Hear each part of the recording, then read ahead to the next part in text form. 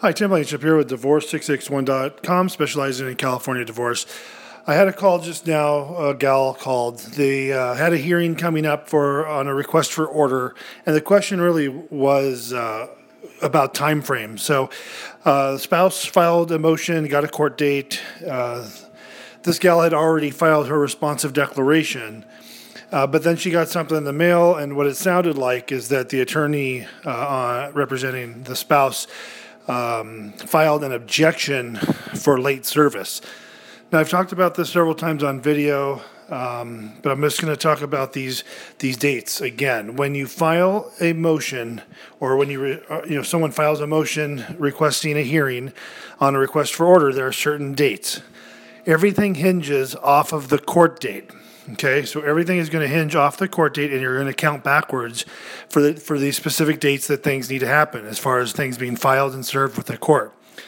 So if you have filed a motion and you have an order, the first date you're going to want to be aware of, if you're serving the initial request for order, it needs to be served at a minimum 17 court days prior to the hearing, and it has to be personally served. So that's the latest you can get that served on the other party is 17 court days prior to the hearing. If you're going to mail serve it, which there are circumstances you can and some you can't, and maybe I'll do another podcast on that after this one.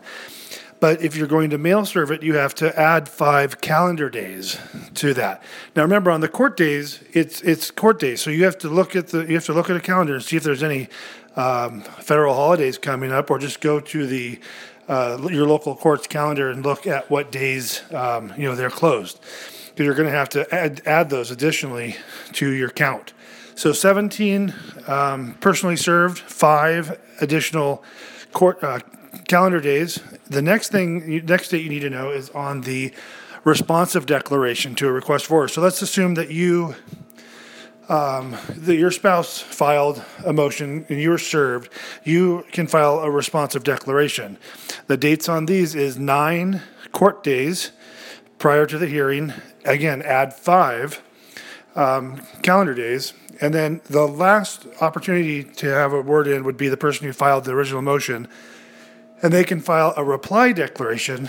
And this one, again, is 5 court days prior to the hearing plus 5 calendar if you're going to mail it. So keep that in mind. People, if you do not get them in on time, the other party can file an objection to say that the court should not look at the language of the response, or regardless of what was filed, even if the request for order was served to you after, too late, maybe on the 15 days and not 17, you could object to the filing that there's not enough notice per court rules. It's up to the judge to decide which way they rule on it. In this particular lady's case, they had filed the objection, and there's nothing you can do. You just have to show up to court and be prepared to give oral testimony. They may or may not decide to hear the facts, but it usually is just a technicality. And if it's something super important like custody, they're going to want to hear from both sides either way. So usually it's just a way for attorneys to make more money because they can fill out one more form, write one more declaration, submit a objection, and that's what you end up with. So I just want to talk about requests for orders and the dates and timeframes. Hope that helped. Call us if you need assistance with filing a motion or a responsive declaration or reply. We do that as a service. We'll take care of writing your declaration. There is a way it needs to be done to write it in a compelling way to get the judge to order in your favor. We'll talk to you soon.